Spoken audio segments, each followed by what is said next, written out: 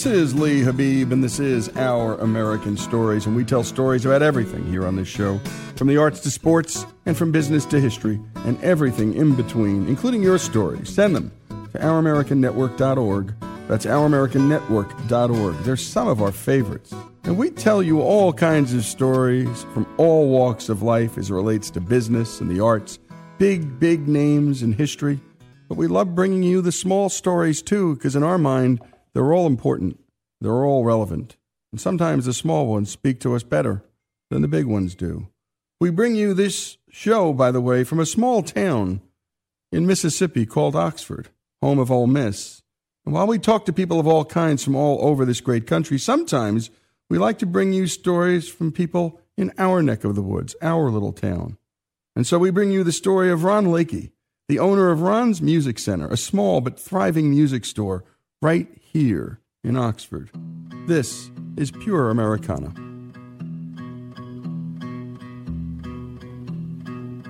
I'm Ron Lakey. My home is Oxford, Mississippi. My hometown is Ashland, Mississippi. Ashland was, when I was growing up, I went to school there for an extended education. I went to high school for 14 years, so I got a lot of education in Ashland. And looking back, we had the greatest teachers. We had a great school. We turned out some really smart people there. I found out in testing in later years that they even taught me a lot. My mom and dad both worked very hard all of my life until I got to be 17 or 18 years old.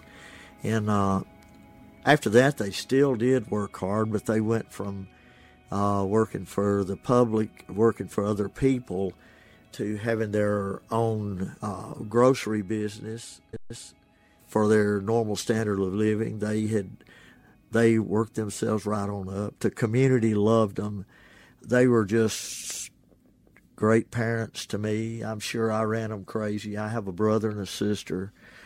Because my granddad had been a former sheriff of that county, I had a lot of access to stuff that he had taken off of people during his 4 years of service. He just had an old cigar box full of things like straight razors and knuckles, lead knuckles and aluminum knuckles and that sort of thing. And I've always been I used to trade anything in school, and we'd trade pocket knives and come up with things like cigarette lighters and all that stuff. And Grandpa had just kind of turned all that stuff over to me, and I was trading it off, and I got caught trading a set of knuckles off. One of mine was made out of Babbitt lead, which it was for lead. It was old lead knuckles, they weren't soft and they were heavy. And the other one was really nice, cast aluminum, and it looked neat. I just traded, either sold them, traded for another knife or something like that. But the janitor there told on me and the guy that was getting them. And boy, in no time, our principal was on the horn, and he called Ron Lakey and Tommy Curtis to the office. And it was real serious, and he looked serious, and he decided that wasn't enough. He needed to take me home to show my dad and my granddad what kind of sins I was committing at school. and both of them already knew about that. Mr. White took those knuckles and went through a dramatic spill with Dad and Grandpa, and he gave those to them and took me back to school. That night at supper, I thought I was really in trouble, you know. But after supper and everybody else had cleared the table, Dad reached in his pocket and he said, "Here, don't get in trouble with them things." And he gave them back to him. He said, "Just don't get in trouble with them." So, okay. But, you know, we didn't fight at school. We didn't fight after school. I mean, everybody got along, and school was fun. It was cool to have a car. There probably were not 12 students that came to work to school in a car. I quit school because I didn't have a car, and I went out and got a factory job, earned enough to buy a cheap car. My uncle saw that I needed a car, and he had a cool little Austin Healey Sprite, and he sold it to me for $500. And that was a lot of money then, but it was a wonderful buy and a wonderful opportunity. And so for my last year in high school, I had an Austin Healey Sprite, so it was neat to have a car, and still there weren't 12 cars in school. And you've been listening to Ron Lakey, and his story is, well, it's a story from right here in our little town of Oxford, and we'd love to hear your stories too. And as you can tell, we just stay out of the way, and we ask a few open questions, but you don't hear us in these stories. We want to hear from Ron and his life.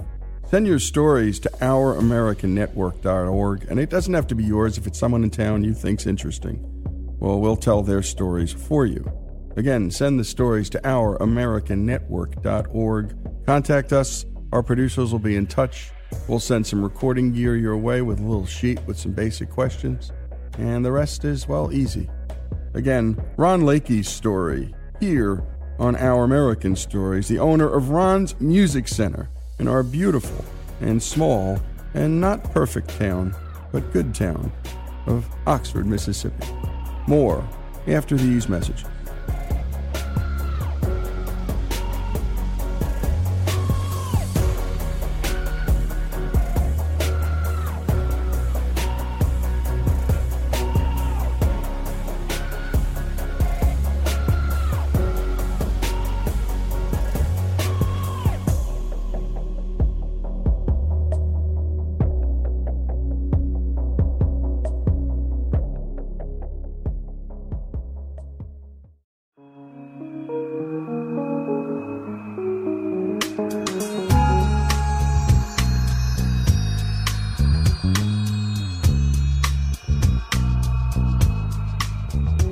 And we return to Our American Stories and the story of Ron Lakey, the owner of Ron's Music Center right here in Oxford, Mississippi.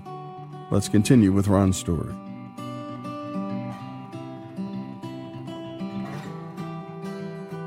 A buddy of mine and I joined the Navy in 1966 and went to boot camp in California, San Diego. Went aboard a ship from the West Coast, the USS Galveston. It was a guided missile light cruiser. After we got on it, went to the East Coast, went to the Mediterranean to be the flagship for the Admiral in the Mediterranean in 1967. We went down through the Panama Canal and came out on the other side, went to Newport, Rhode Island, and then through really bad hurricane weather as we went around Cape Hatteras. We went from the U.S., Palma, Mallorca was our first stop, and then we were in several cities in that part of the world over there. Of course, we were in Naples, Italy, and we were in Sicily, a couple of towns in France, and we went to Barcelona, Spain, and a lot of that. But at that time, the interesting thing about that time was in 1967 was when the Israelis were having problems, you know. They had neighboring countries that were trying to be at war with them, as they are today. In the middle of that, there was a ship, our ship, that the Israeli attacked. They hit it with torpedo boats and put 2 or 3 torpedoes in it and killed 32 men on board. It was a mistake that ship was moved to Valletta, Malta, and my friend and I were able to go to that ship and go on board that ship and see the reality of that. And, when you're 20 years old, that was a big impression. And the ship was pretty messed up, and we had to smell human flesh all the time that we were on that ship, and that was pretty tough and just pretty memorable. And in 1968, I got orders to go to Vietnam. We trained in California to teach us the reality of what we would be into. Then 40 miles south of Saigon, there was an attachment there called the Mobile Riverine Force. And I was in that Mobile Riverine Force on a boat, pretty well armored boat. Each boat had about a 7-man crew, a boat captain, which would be an enlisted man, and then the driver or coxswain, which was me. It was a skeleton crew, but we were pretty heavily armed. My boat carried 1,100 gallons of gasoline bladder in the well deck, and the rivers over there are just used like, there's rivers that qualify as expressway, and there's rivers that qualify as a dirt road, and we had to travel through those areas. You could real easy be in a firefight. My boat was really blessed. There would be convoys that would go through these areas and get hit, and then our turn, they would forewarn us and give us all the intel, and we'd go through and come out on the other side clean. And it was just like trouble till we went through, and then after we went through, trouble for everybody else. But it was a really good experience. I wouldn't take anything for having gone over there. I know the good things that we did over there. I know the humane things that we did over there. I went to work as a purchasing agent for a mobile home factory. I went to work in Memphis in 1973 and sold cars. Went to New Orleans, sold cars, went back to Memphis, sold cars. And then in 1975, I had a very serious wreck, which rendered me legally blind. I don't have any sight in my left eye. You've heard about the guy that's blind in one eye and can't see out of the other. Well, that's me. I had worked all my life, and I enjoyed working. And it slowed me down a lot. It put me in a position that I had never been in before. Because of the severity of the accident, I wound up spending 45 days in the hospital and had brain surgery because the accident busted my brain. But once they relieved everything, relieved the pressure, everything fell back in place and healed. It was nothing to sneeze at. It took me a year till I had strength like I should, because I had gone from like 205 pounds, but I lost down to about 140 pounds, and so had a lot of strength to rebuild and to adapt to my blindness. I didn't want to sit around all my life, and so there was the choice. You either figure out what you're going to do, or you just sit around and don't do anything, and I couldn't do that. I got out of the hospital in January 1976, and it took me from there till 1978 to figure out what was I going to do. I did go to the Center for the Blind in Jackson, Mississippi, which was a great facility, great people. I learned more about mobility. My counselor wanted them to see me because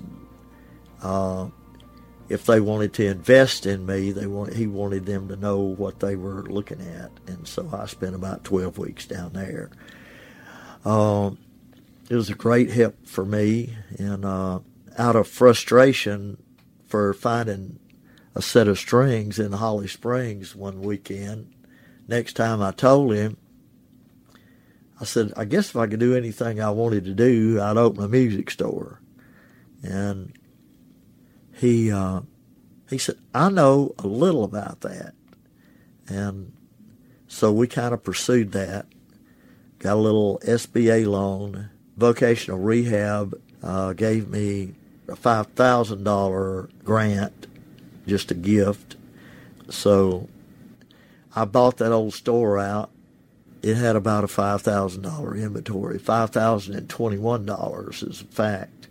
And I had $5,000, so I went into business $21 in the hole. So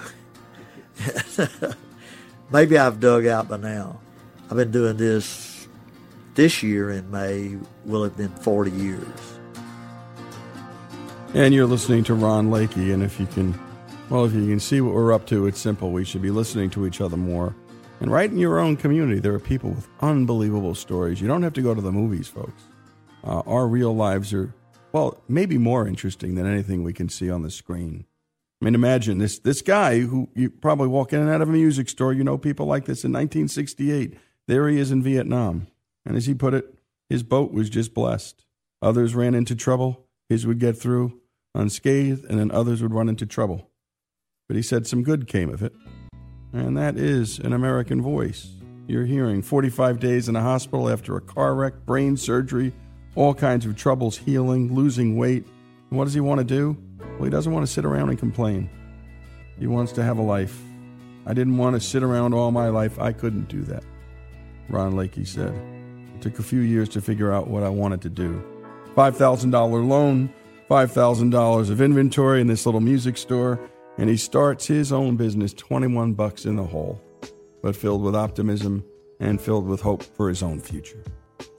Ron Lakey's story here on Our American Stories. And again, we really were looking for you to share your stories with us and send them to ouramericannetwork.org. That's ouramericannetwork.org. And get in conversations with your neighbors. And whatever you do, don't talk about politics, because there's so many things that unite us. And, well, that just doesn't happen to do it. And we try to avoid all that stuff here on this show. Keep things positive. Keep things, well, on an even tone.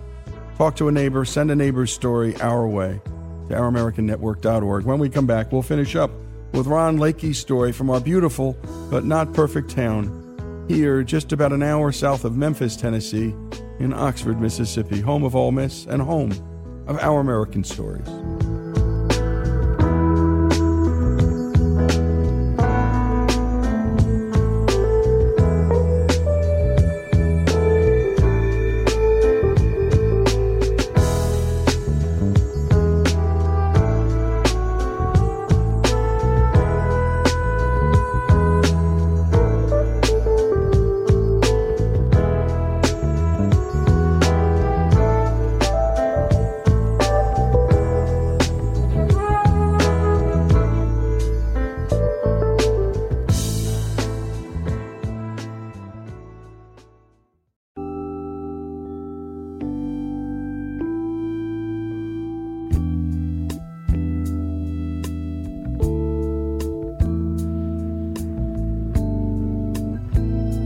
And we return to the story of Ron Lakey, owner of Ron's Music Center here in Oxford, Mississippi. Let's continue with his story.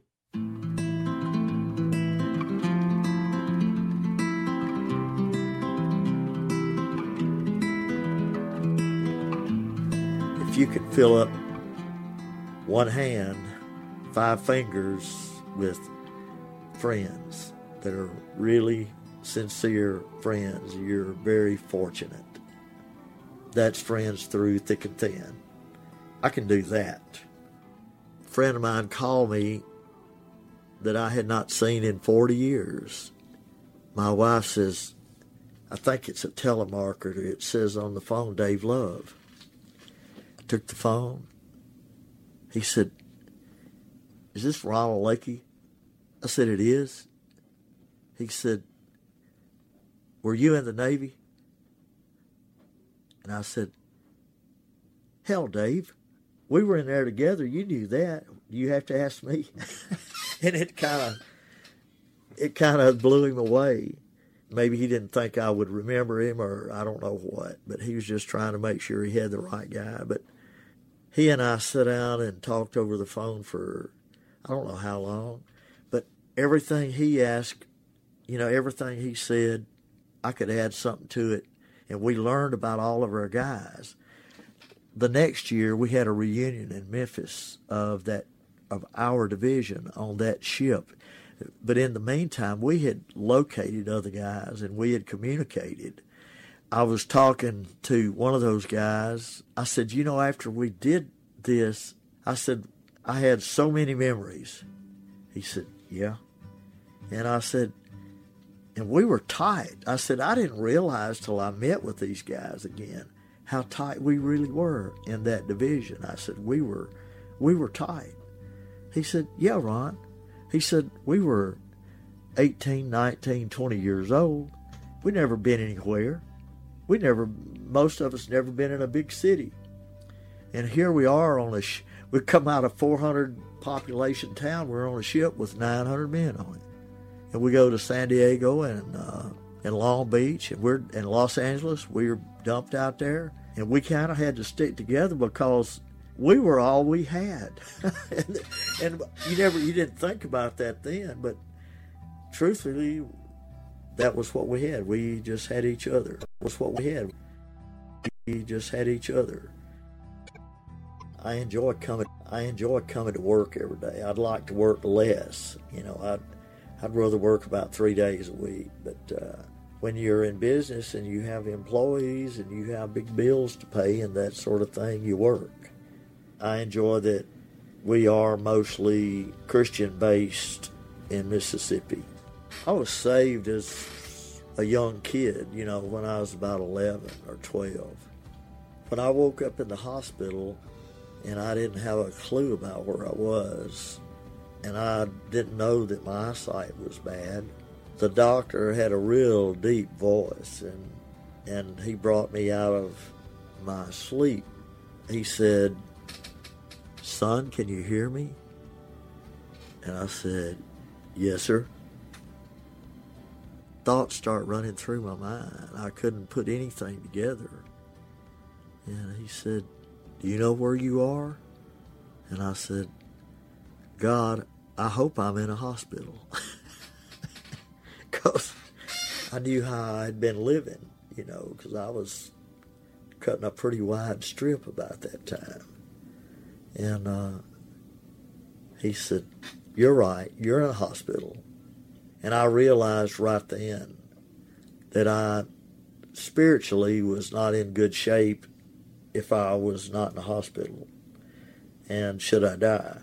And when I came to that realization, after I went through the things that I went through in the hospital, but after that, I knew that God was looking out for me and that He had allowed me to live. He's made things happen for me. I've had a lot of prayers answered. I can see them. I've seen them being answered. Many years have come and gone since He walked upon this ground. They say lives don't last so long, so why's His story hanging round? And why do people stop and pray to a man that's dead and gone? When I ask them, they just say, He's coming back to take me home. Anybody here want to live forever? Say I do. Anybody here want to walk on golden streets? Say I do. Is anybody here sick and tired of living like you do? Anybody here want a home with love forever? Say I do. It's just a little old song that I sing at church sometimes.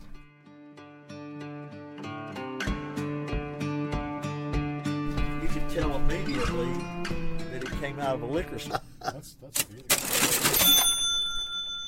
And wow, listen to that. Can you do that again? Yeah.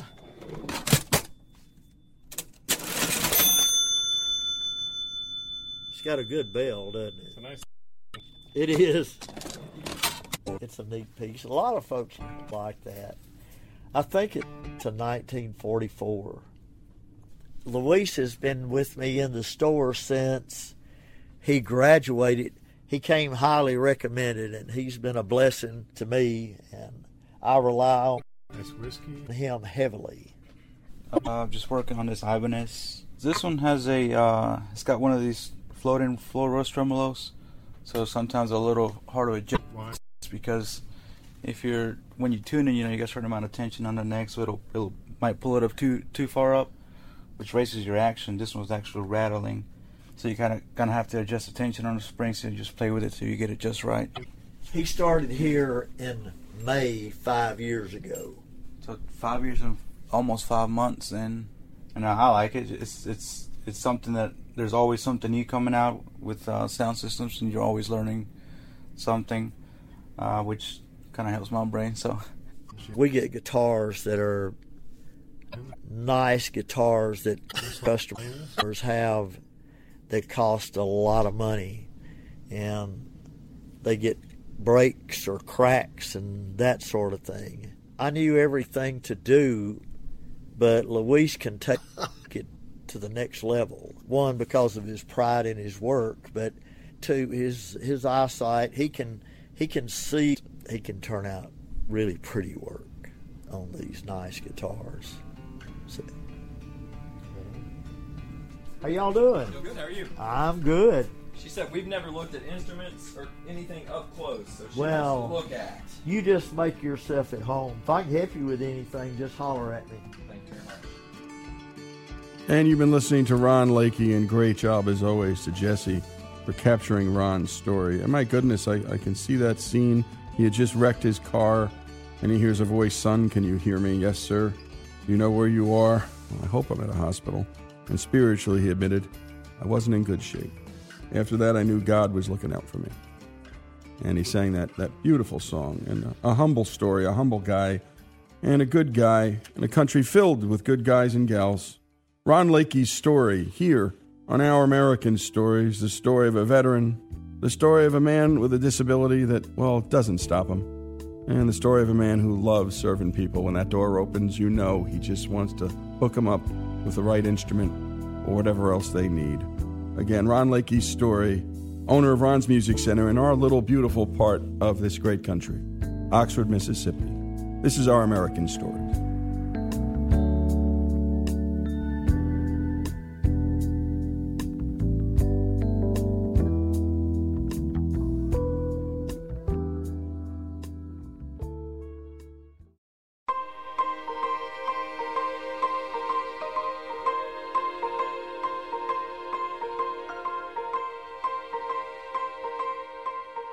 This is Our American Stories, and our next story, well, it's about the Wrigley Mansion in Phoenix, Arizona. That's right, we tell stories about buildings, we've told stories about towns, about the toilet, about candy corn, in addition to all the other stories we tell. It was built by William Wrigley Jr., the man who invented, as you can probably guess, Wrigley's chewing gum. Judy Pearson is here to tell us the story of the building, the man who built it, and so much more. Take it away, Judy. In 1891, 30-year-old William Wrigley arrived in Chicago from Philadelphia. With $32, the only money he had to his name, about $900 today, he started the Wrigley's Scouring Soap Company. To entice housewives to try his soap, he included a box of baking powder with every purchase.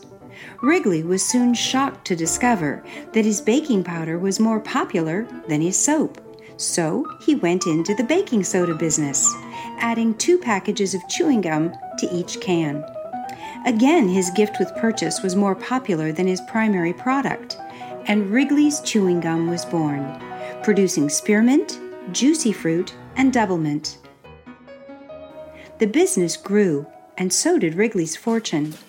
In 1915, he spent $2.5 million telling people that chewing gum aided the digestion, and that chewing it was a pleasurable experience.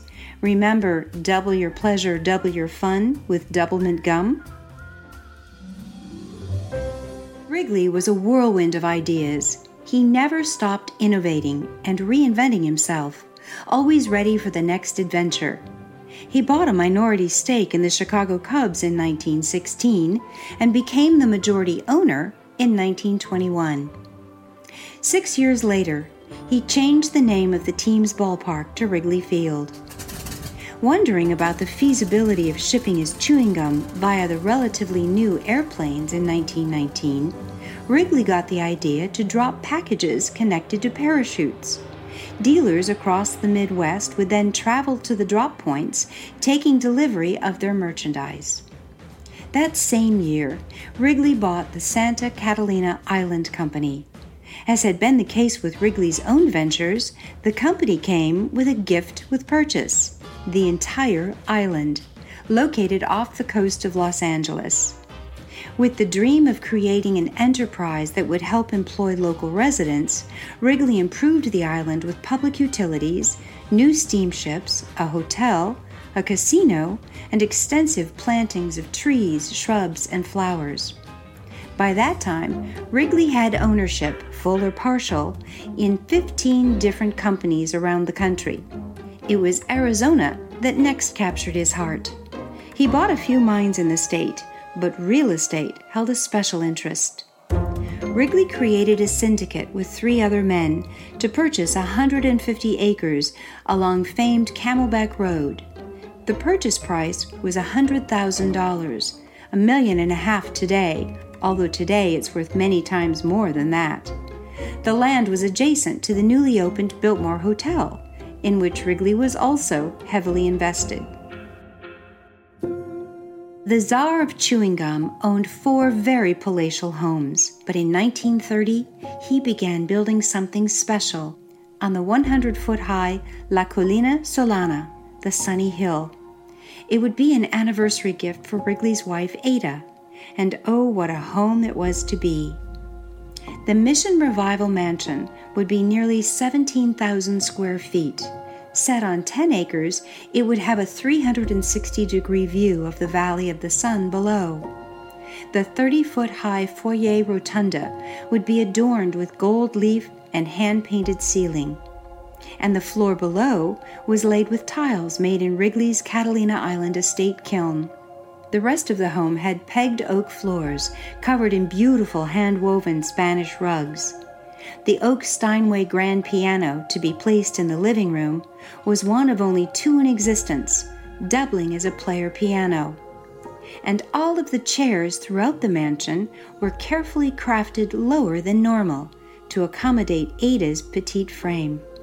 Every doorknob, hinge, window fixture, and switch plate in the mansion would be brass, with the exception of those in the family bedrooms. They were sterling silver. The mansion took 3 years to reach its splendor. It was Wrigley's plan to spend the early months of 1932 there. But a few weeks after arriving in January, he was stricken with acute indigestion and died at the age of 70 in his bedroom atop the Sunny Hill. The Wrigley Mansion, as the locals called the home, remained a much-loved family destination. Ada suffered a stroke there, dying in 1957. And then, in 1973, the beautiful mansion was sold. Like a stray dog, she passed from one ill-fated owner to another. A developer who died of a heart attack, a savings and loan caught up in the 1980s scandal, another developer who filed for bankruptcy. But prior to each failed ownership, Her lovely rooms and grounds welcomed business conferences, dozens of brides and grooms, and celebrity parties. And then, the end of the line arrived for the Wrigley Mansion. In 1992, rumors reported that this graceful landmark would be demolished for condo construction. Enter another intriguing millionaire capitalist with a love of beautiful things. Geordie Hormel's family had founded Hormel Foods, based in Austin, Minnesota. The company's most famous product was the canned meat, Spam. Geordie loved music, owning a music studio in Los Angeles and playing multiple instruments. As a composer, he had written a number of well-known television theme songs and once recorded with his buddy Frank Zappa. Like William Wrigley, Geordie eventually found his way to Phoenix, where he bought the largest home in the state of Arizona. And not long after that purchase, he heard about the proposed fate of the mansion on the sunny hill. He called a realtor friend and requested a showing. In the first few minutes of his Wrigley Mansion tour, Geordie was transported back to his childhood, and the Wrigley's home reminded him of his own childhood home. Having turned that into a supper club where he entertained guests with his accomplished piano playing, he knew he could do the same thing with this mansion. The beautiful stray dog won Geordie Hormel's heart. He bought it immediately. Geordie and his wife Jamie began restoring the mansion and opened it as a private club. Geordie entertained Sunday brunch guests on the Steinway Grand, still in the living room. He played Happy Birthday every Sunday because, as Geordie used to say, every day is someone's birthday. The family enjoyed the mansion as much as the public did. The Hormel children would sneak napkins out of the dining room and slide down the hill on them, and the pastry chefs could always be charmed into giving them treats. They celebrated birthdays and holidays at the mansion, and the Hormels even renewed their wedding vows there. When Geordie died in 2006, Jamie became the mansion's proprietor. Continuing what her husband had begun, she has made it a world-class destination. She's brought the kitchen into the 21st century while lovingly updating rooms to former grandeur. The spectacular wine cellar is well stocked. An outstanding Phoenix chef is at the helm in the kitchen, and the national awards keep rolling in. The Wrigley Mansion, and the Wrigleys in general, hold a special place in my heart. My mother was a die-hard and lifelong Chicago Cubs fan, the baseball team William Wrigley bought in 1921. Living in Phoenix, I discovered the magical charm of the Wrigley Mansion shortly after the Hormels reopened it as a private club and restaurant. I took my father there for dinner when he came to Phoenix on a business trip. He was so taken with the history and the views that when he returned home, he and my mother hatched the idea of a surprise 40th birthday party for me, to be held in the mansion on the sunny hill. Every time I walk into that majestic foyer, I'm reminded of that magical night in 1993 when Happy Birthday was played for me on that famed Steinway in the living room.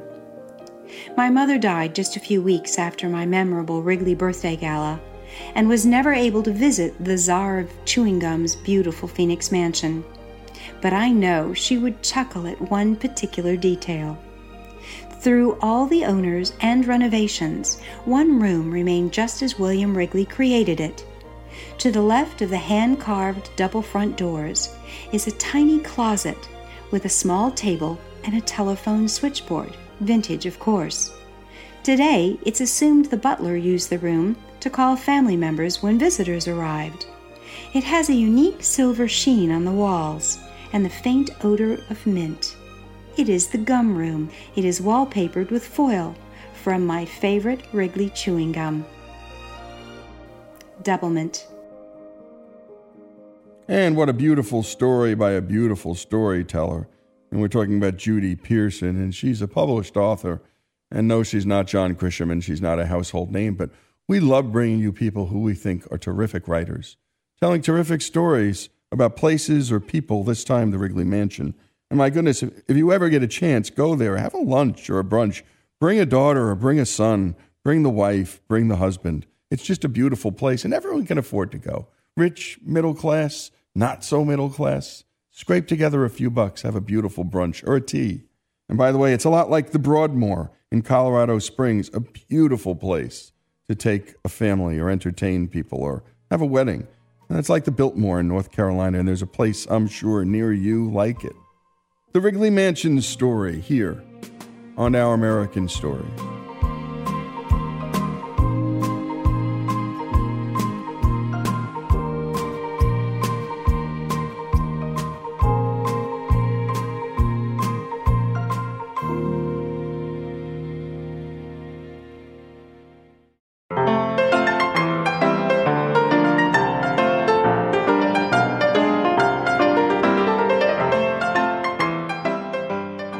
This is Lee Habib, and this is Our American Stories, and we tell stories about everything here on this show, from the arts to sports and from business to history, and everything in between, including your stories. Send them to OurAmericanNetwork.org. That's OurAmericanNetwork.org. And now it's time for a look back to a device that helped win the West.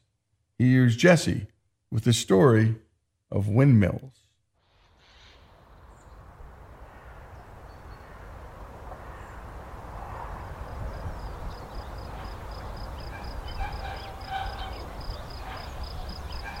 You can drive just about anywhere in America and find windmills if you're looking for it. The old metal ones you see in paintings of Texas or the Midwest.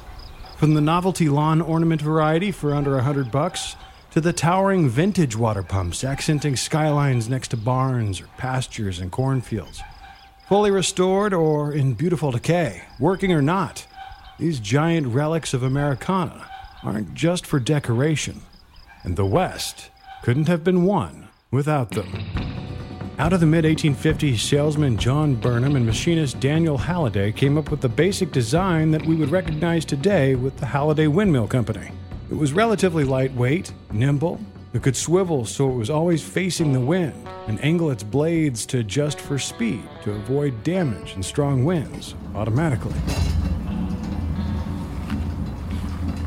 Families and farms were able to pump water and store it in tanks anytime the wind was blowing. Right around the turn of the century, between the 1800s and the 1900s, there was over 600 windmill companies in the United States. Tanya Meadow is with the American Windmill Museum in Lubbock, Texas. The American Windmill Museum was started in 1993 by a lady who was a teacher at Texas Tech University and Mr. Coy Harris, who is still our executive director. This building houses over 110 windmills. We've got windmills in here from as big as 6 foot wide, which is the diameter of the wheel, how we measure a windmill, up to 25 feet wide in diameter.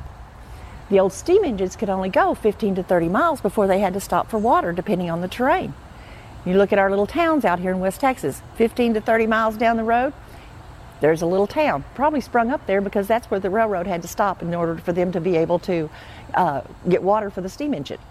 So there was a major relationship between the railroads and the windmills.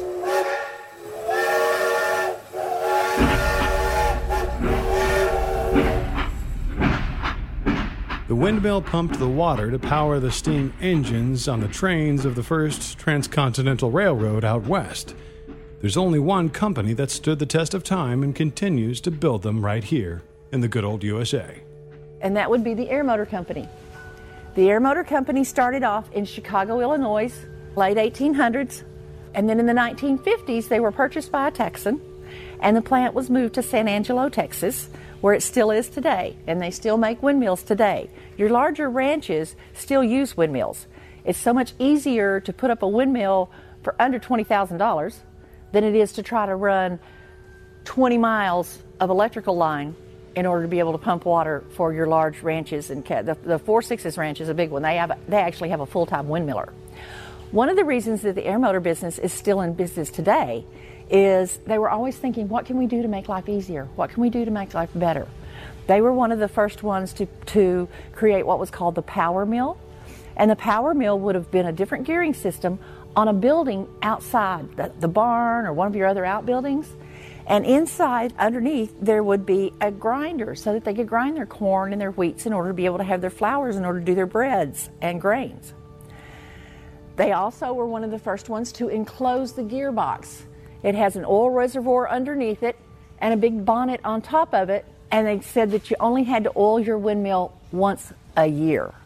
Now that's a major time saving as opposed to having to climb up there 3 or 4 times a day and put oil on the gears. Many of the windmills that dotted the path out west were rendered obsolete by the 1930s as electric and diesel-powered trains took over the railways. Once electric pumps became popular, windmills on farms went neglected and began to break down over time without proper maintenance. But some people like to get these old wind pumps working again. Like Rick Ritter of St. Jacob, Illinois. He restored his Flint and Whaling brand windmill that's been standing on the family farm as long as he can remember.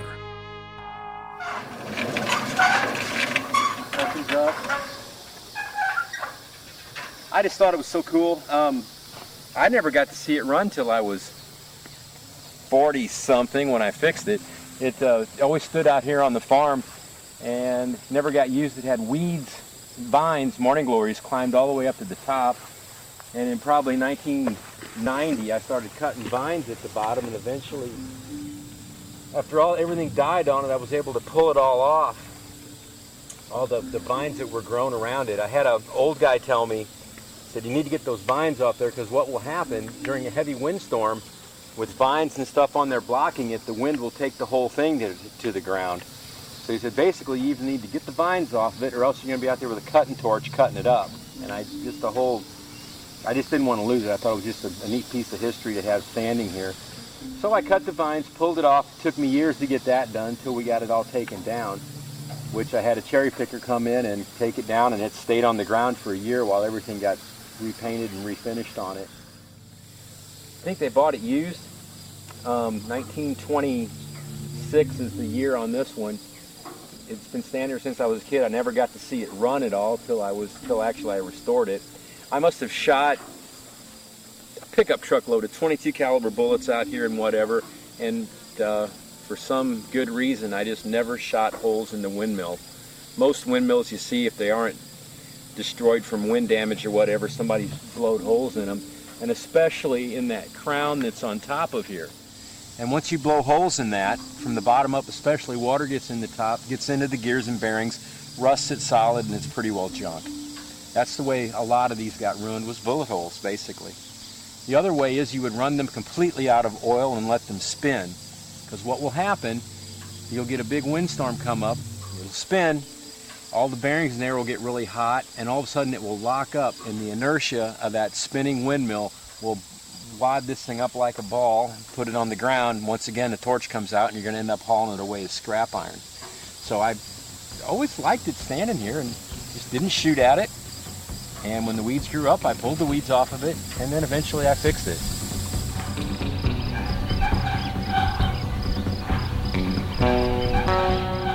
And great job, as always, to Jesse. And my goodness, there's an American Windmill Museum in Lubbock, Texas, and a special thanks if you're ever driving through, stop by. The Windmill Story, an important part of American history here on Our American Story.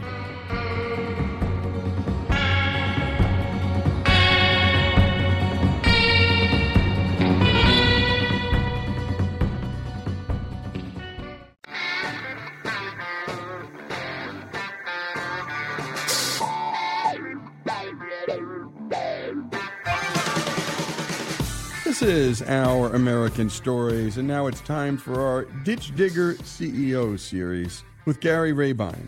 Gary is the founder and president of perhaps the best paving company in the country. As an entrepreneur, he's met many incredible businessmen and women throughout his life, and in this series, Gary brings us their story. And today's story begins in Saigon, Vietnam. I was born in 1973 in Saigon, Vietnam. I was very fortunate. My mother worked for the U.S. Naval Attaché. My father was a South Vietnamese Army officer.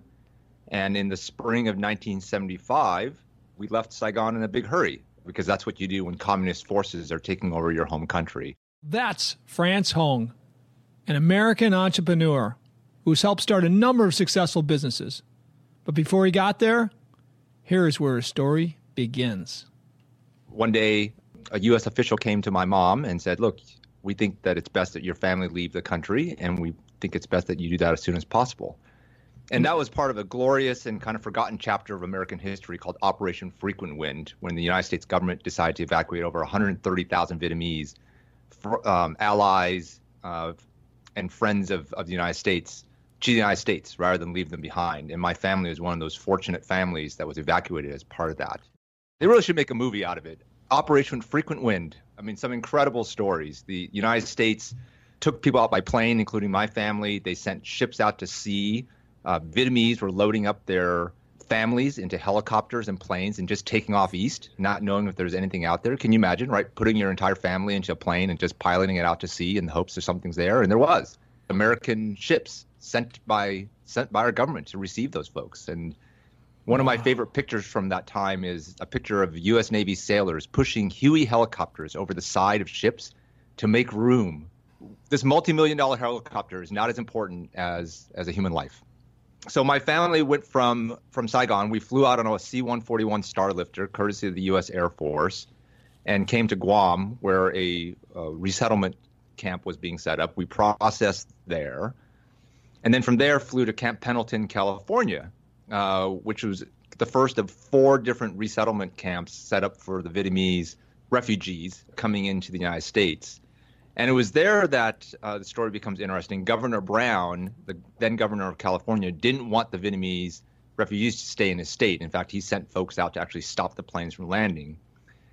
Governor Evans of Washington State heard of this and says, well, what's up with this? So he sends his aide, Ralph Monroe, down to these camps at Camp Pendleton, where my family is. And Ralph reports back to the governor, like, these are a bunch of, people who are trying to make a new life for themselves. And Governor Evans says, you know what, we should do something to help them. And so he set a call out that says, look, if anybody wants to come to Washington State, we'd welcome you. And so my family was one of those that answered the call and ended up settling in a small town in Washington State called Tumwater, Washington. And I grew up in a small town, America.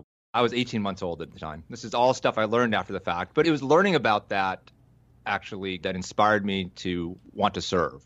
Growing up, learning about my family's history, I really began to feel like I had a debt that needed to be repaid. A debt to the country for giving me and my family these wonderful opportunities, to the military for having brought us out of the country and rescuing us. And so I thought, what better way to repay that debt than by serving this very same country? And that led me in my senior, junior and senior year applying to and receiving an appointment to the United States Military Academy at West Point. There's a saying about West Point, it's a great place to be from. It's not always a great place to be. West Point is a remote place, and when you're a cadet there, it becomes your world, right? And that's good in the sense that you get to focus really strongly on the things that you should be doing, which is preparing yourself to be, a leader of character for the nation, and to serve as a junior officer in the United States Army. It can be tough, right? Because, your friends and family are far away, and, you hear tales about what your high school friends are doing at their civilian universities, and you're like, wow, yesterday I had an inspection and I got yelled at because my toothbrush was in the wrong place. I still remember one time walking into the cadet library, and there's a case there, and it contains rings from past classes. West Point, by the way, was the very first college to have class rings. It started the tradition of class rings. And this ring case has rings from every class dating all the way back to the founding of West Point in 1802. And then you look in the ring case, as I was doing, and you notice that many of the rings are actually in really bad shape. They're busted up, they're missing their stones, they look like they've had some rough times. You're like, well, that's kind of odd. And then you read underneath each ring, and it's got a name and a date of birth and a date of death. And you realize that most of those rings in those cases had been donated to the academy after their wearers had been killed in combat. And to walk in and realize, like, that's part of the tradition you become a part of when you become a cadet at West Point, right? Duty, honor, country. Our graduates go on and serve. You live those values, and you live them, perhaps, to the day that you make the ultimate sacrifice. I ended up going to U.S. Army Ranger School. It was great in the sense that I got through it, and I got my Ranger tab. Now an Army Ranger, France deployed to Bosnia as a peacekeeper following the breakup of Yugoslavia after the Cold War. He continued to rise as a leader as he became the Deputy Chief of Police and SWAT Team Commander at Fort Leavenworth, Kansas. After his 5-year service requirement, France was ready to enter the civilian world, but not ready to stop serving. He studied law and became the Deputy White House Counsel under George W. Bush. But after 2 years working in one of the top legal positions in America, France had an itch to see more action once again. This goes back to the theme of having a poorly developed sense of self-preservation. I joined a special forces unit that was mobilizing to deploy to Afghanistan and served as the company executive officer on a deployment to southeast Afghanistan from 2009 to 2010.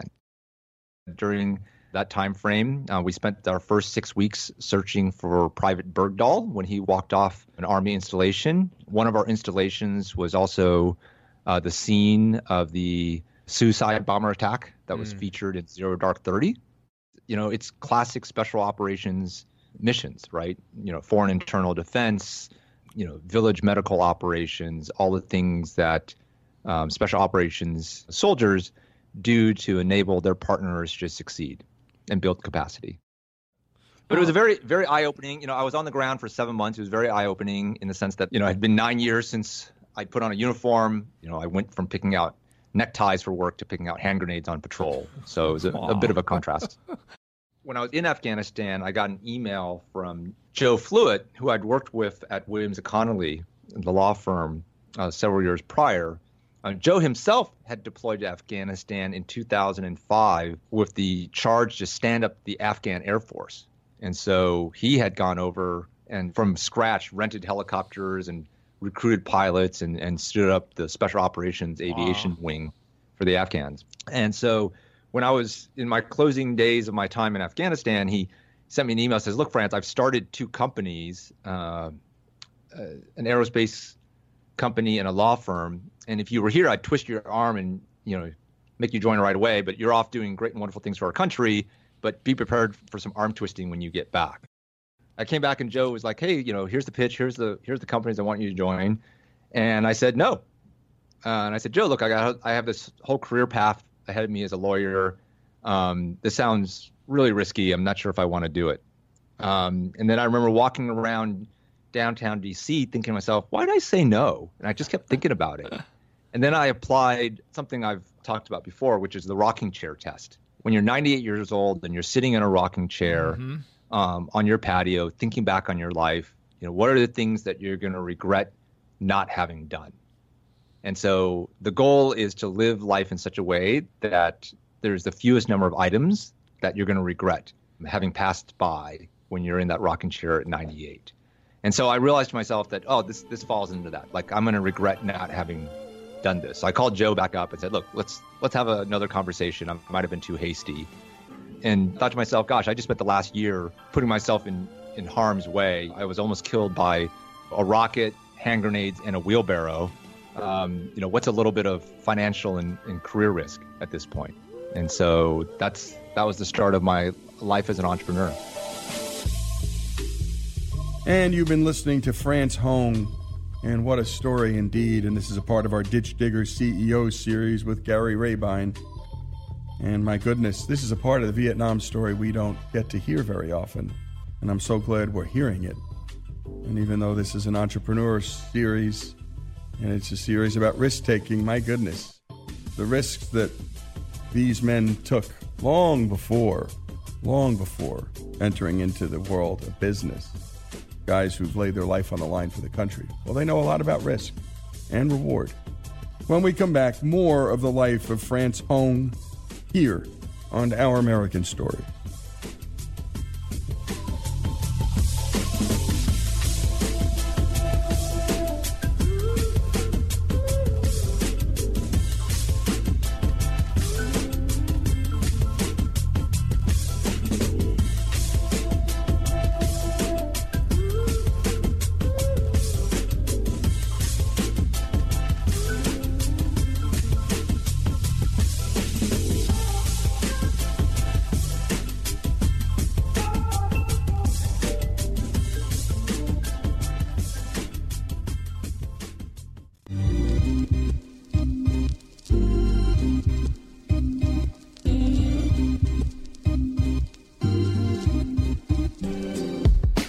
And we're back with Our American Stories and our Ditch Digger CEO series with Gary Rabine.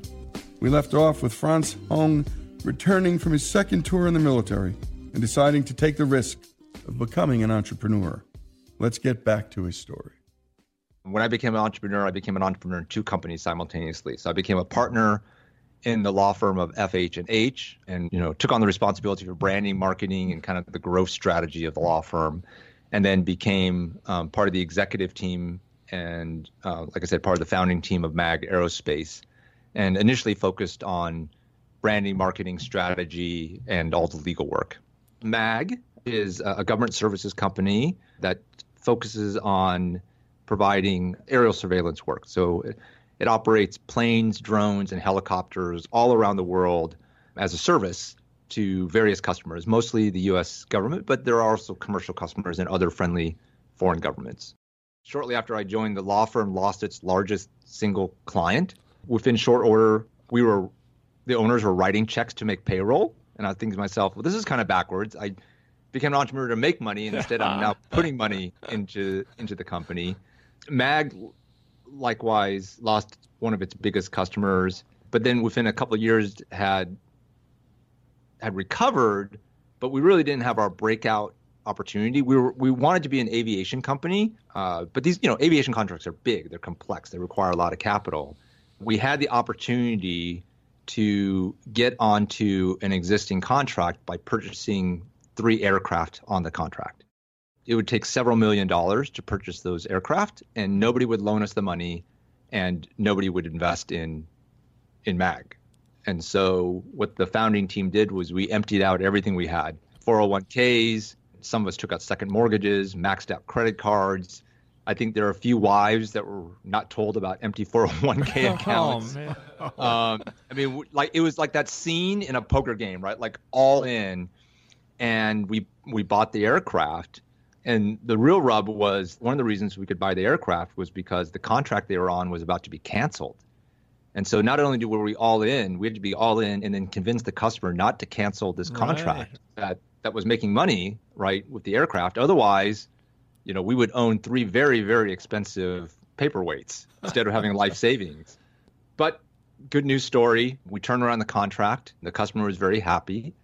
And that was our very first aviation contract. It was the start of a phenomenal growth by MAG Aerospace. And 8 years later, MAG is doing over $300 million in revenue, employs over 1,300 employees on every populated continent, and currently operates over 200 planes, helicopters, and drones all around the world.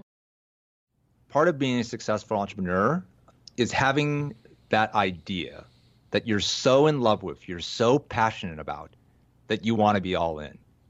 And I would dare say that you shouldn't be an entrepreneur unless you have that. If you don't love your product or service, if you don't feel like it's going to change the world or it's something that's so meaningful to you that you don't have a choice, right? Like you want to create this company so badly, it's not even an option for you. Like this isn't, it's like being in love, right? Like you either you are or you aren't. If you have to ask the question, the answer is no. If you want to know if you have the right idea to be an entrepreneur, you know, because it's something that you want to be all in. In fact, not only you need to be all in, you believe in it so much. The unofficial, and I think later official motto of MAG was perform or be replaced, which sounds harsh. And if you talk to Joe Fluid, he can give you a whole talk about this. But, we try to recruit the people that, if you take 10 people in a company, in many cases, 5 people are not pulling their weight. 3 people are doing okay, and there's 1 or 2 rock stars, right? And they often make up for everybody else. And we try to recruit those 1 or 2, and part of our pitch to them was, imagine being in a company where instead of pulling everybody's weight, right, you were struggling to keep up because everyone else was such a rock star as well. Can you imagine being in that environment? And so we brought in people that like that wanted that kind of high performance culture, and then we enforced it, or we held people's feet to the fire. We promoted people on the basis of meritocracy, not on the basis of relationship. And then we created a brand and marketed that brand based around this idea of kind of high performance. The law firm is also doing well. We're up to, I think, 30 lawyers now, based in Tysons, Virginia. Growing, thriving practice, over 1,000 clients, and continues to grow and prosper. So it's interesting. When I became an entrepreneur, at first I thought I was taking a break from service, right? In the sense that, like, before that, I'd been served in uniform, served a country uniform. I'd continue serving as a lawyer by, being an appointee in a White House. And I said, okay, it's time to go make money, right? This is a break from service. And what I discovered was that great entrepreneurs are also driven by desire to serve, right? They have, like I talked about earlier, this desire to serve by making a difference in the world through a product or service that they're passionate about, they believe in. And so I've now come to view that I've only had one career, which is a career of service, and I've been able to do those careers through multiple iterations as a soldier, as a lawyer, and now as an entrepreneur. And so I'm a huge believer in the ability of entrepreneurship to unlock human potential and to create things of value and of beauty. And so I'm in a place where I'd like to take that and enable others. Still involved with companies and still growing companies, but I'm involved with organizations like the think tank. We're trying to create a council that sits at the intersection between technology and issues of public policy. I'm teaching up at West Point now, and part of what I do is talk to cadets about the linkages between innovation, entrepreneurship, the law, public policy, and social good. And so I'm very fortunate. My various interests, also known as professional ADD, have now put me in a place where I can kind of tap into all those things in various fashions. So I feel very lucky. We're a country of diversity and all that entails. We're a country of immigrants. We're a country that people like myself who came here, my grandma sewed my clothes up through 8th grade, right? I had a blue coat that came from Goodwill that I didn't even realize was a girl's coat until many years later. And this country gives an opportunity for someone like me to go on and serve in uniform, and then go to a place like Georgetown Law School, and then continue to serve again. And then when I decided that I wanted to continue service as an entrepreneur, to start and grow businesses. That's amazing, right? That this country provides so many opportunities and allows all the different people that come from all the different walks of life and places around the world to come. I still remember this quote, and I'm struggling to remember who I should attribute it to. Oh, I know who to attribute it to. It's President Reagan. He talks about how if you go to France, you can live there for your life, but you won't really be a Frenchman, right? Or if you go to, Great Britain, you really won't be, a Britishman. But anybody can become an American.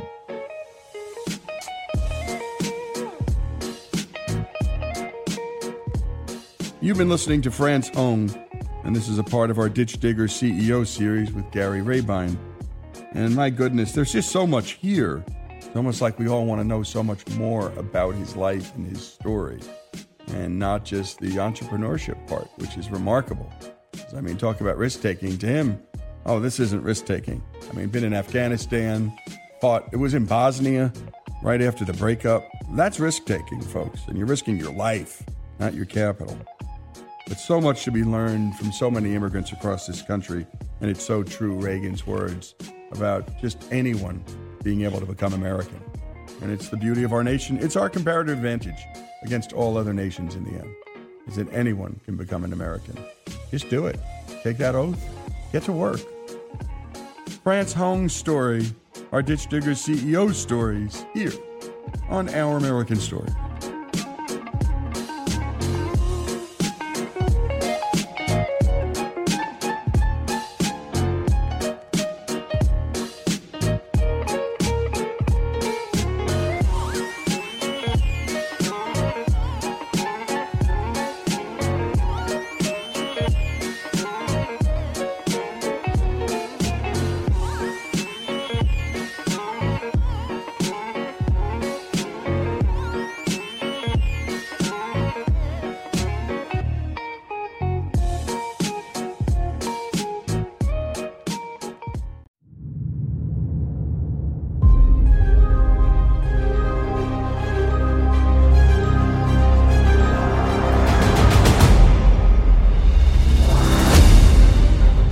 And we continue here with Our American Stories, and our next story comes to us from a man whose YouTube videos are followed by hundreds of thousands of viewers of all ages. He's known simply as the History Guy, and we spend a lot of time telling stories about the past, and that's every kind of story about the past, because if you don't know who you are, well, you can't know who you're going to be.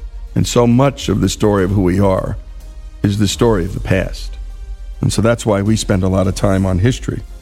So here's the History Guy with the story he calls Centerline, the surprising history of lane markings. When Americans first started driving automobiles, we really hadn't set up rules or laws to operate the thing safely. In fact, for most of many decades, there wasn't even a line down the center of the road to delineate the lanes. In the fall of 1917, Dr. June McCarroll was driving her Ford Model T down the road near Indio, California, when she was run off the road by a truck.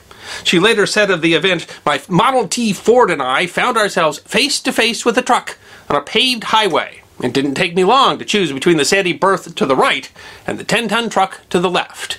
And that's when I had my idea of painting a white line down the center of the highways of the country as a safety measure." The California Department of Transportation credits Dr. McCarroll with the idea of painting a center line, but she wasn't actually the first to have that idea. You know, today that line down the middle of the hundreds of thousands of miles of roads around the world is so common. It makes such common sense, it's hard to imagine roads without them. But the history of delineating lanes on roads is actually surprising, and it deserves to be remembered. There are some early examples of lane marking. Well, Jubilee years, years of forgiveness, are mentioned in the Bible, chapter of Leviticus. The tradition in the Western Catholic Church was started by Pope Boniface VIII in 1300 AD. So many people, as many as 200,000, came to Rome for the event that Boniface had a continuous line painted down the middle of each road in Rome to help manage the crowds. The line did not, however, denote the direction of traffic, but the type. Horses and carts would be on one side, foot traffic on the other. In 1600 AD, a road near Mexico City used lighter-colored stones to denote a center line. Markings of a center line were used sporadically on bridges in the U.S. and elsewhere in the 19th century. New York City was using pavement lines to mark crosswalks as early as 1911. Conventions for the direction of travel developed with time and were largely set by the 19th century, although the world has still not come to an agreement whether traffic should move to the left or to the right. Early traffic tended to have the traveler on the left, a tradition possibly derived so that your sword hand would face the road in case the person on the other side was an enemy. America took the convention of traffic moving on the right, a tradition which developed in the 18th century to make it easier to pass large agricultural wagons, where the driver would control the horse team from the left rear horse, leaving his right hand free to control the whip. It was easier for the driver to see that he was clearing traffic that was passing to his left. Keep to the right laws were passed in both France and the United States in 1792. England, however, continued the tradition of traffic moving on the left, which was codified in the Highway Act of 1835 and is still followed in most of the former British Empire. But roads, for the most part, still did not have marked lanes, but the advent of the automobile and greater speeds made the need for such markings more apparent. Somewhat surprisingly, the move to mark those lanes appeared to originate in the United States. Cars became a sensation in the States. Between 1907 and 1917, they essentially replaced horses and carriages as the primary mode of transportation, a transition that was so quick that it outpaced society's ability to adjust. In 1910, there were only 5 cars per 1,000 people in the United States. But by 1920, that number had increased 17-fold to 86 per 1,000. When the Model T was introduced in 1908, it sold for $825. By 1912, the Model T Runabout sold for $525, less than the average annual income in America, and the price continued to drop to a mere $290 in 1927. Cars became ubiquitous very soon after they were introduced. They became faster and faster, and paved roadways proliferated in an attempt to keep up. By 1918, there were over 10,000 motor vehicle deaths in the U.S. a year. As with many innovations, safety precautions and law systems were slow to keep up with the pace of technological change. It took a single decade for cars to become the primary mode of transportation in the United States, and the speeds men could now go with ease produced problems that had never been considered properly.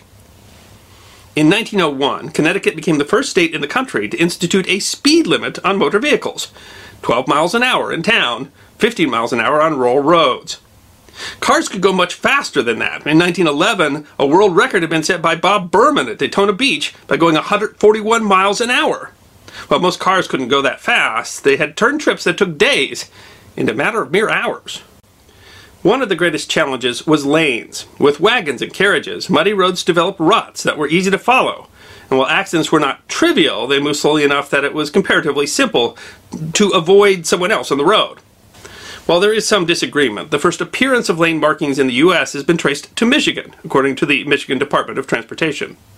The first line was painted in 1911 on River Road in Wayne County, Michigan, put there at the instigation of Edward N. Hines. Edward was a major innovator in road safety, spearheading the Good Roads organization to improve public roads in Michigan in the 1890s. Hines also built the first stretch of concrete road in the world in 1909 and served on the Wayne County Board of Roads when it was created in 1906, alongside Henry Ford himself. Hines was said to have the original idea of painting a line down the middle of the road when he saw a milk truck go by that was leaking milk and thus leaving a white line behind him as it passed. And while the idea has become since a bedrock of traffic control, it took some time for it to catch on nationally. In 1917, in addition to Dr. McCarroll, several other people had the idea to paint lines, apparently independently of one another, in 3 different states. In Michigan, Kenneth Ingalls Sawyer, as engineer superintendent of Marquette County, painted a white center line along a dead man's curve. In Oregon, Deputy Sheriff Peter Rexford came up with the idea while on a bus, driving on a dark, rainy night. The county refused to fund the project, so Chief Deputy Martin Pratt paid for the paint that was later painted on the Columbia River Highway between Crown Point and Multnomah Falls in April 1917. It was later that fall that Dr. McCarroll was run off the road near Indio, California. Dr. McCarroll holds a unique place in the story, however, because her work went beyond just coming up with the idea. When the local Chamber of Commerce was uninterested in her plan, McCarroll painted the line herself. She instigated a letter-writing campaign that would help convince the state of California to adopt the measure universally in November 1924, and the State Highway Commission painted the lines. But at the time, there were few, if any, standards or guiding principles for markings, and where those standards or guiding principles did exist, they were on a local level, and there was no coordination between local agencies. In 1930, the National Conference on Street and Highway Safety published a manual on street traffic signs, signals, and markings. The manual recommended pavement lane markings in a number of cases, for example on curves of less than 600-foot radius, and also on hill crests, where the view ahead is insufficient to permit overtaking the passing in safety.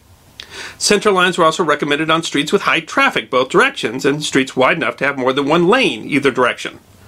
Lines were recommended to be at least 4 inches wide, and be white or yellow on bituminous pavement, and black or white on concrete.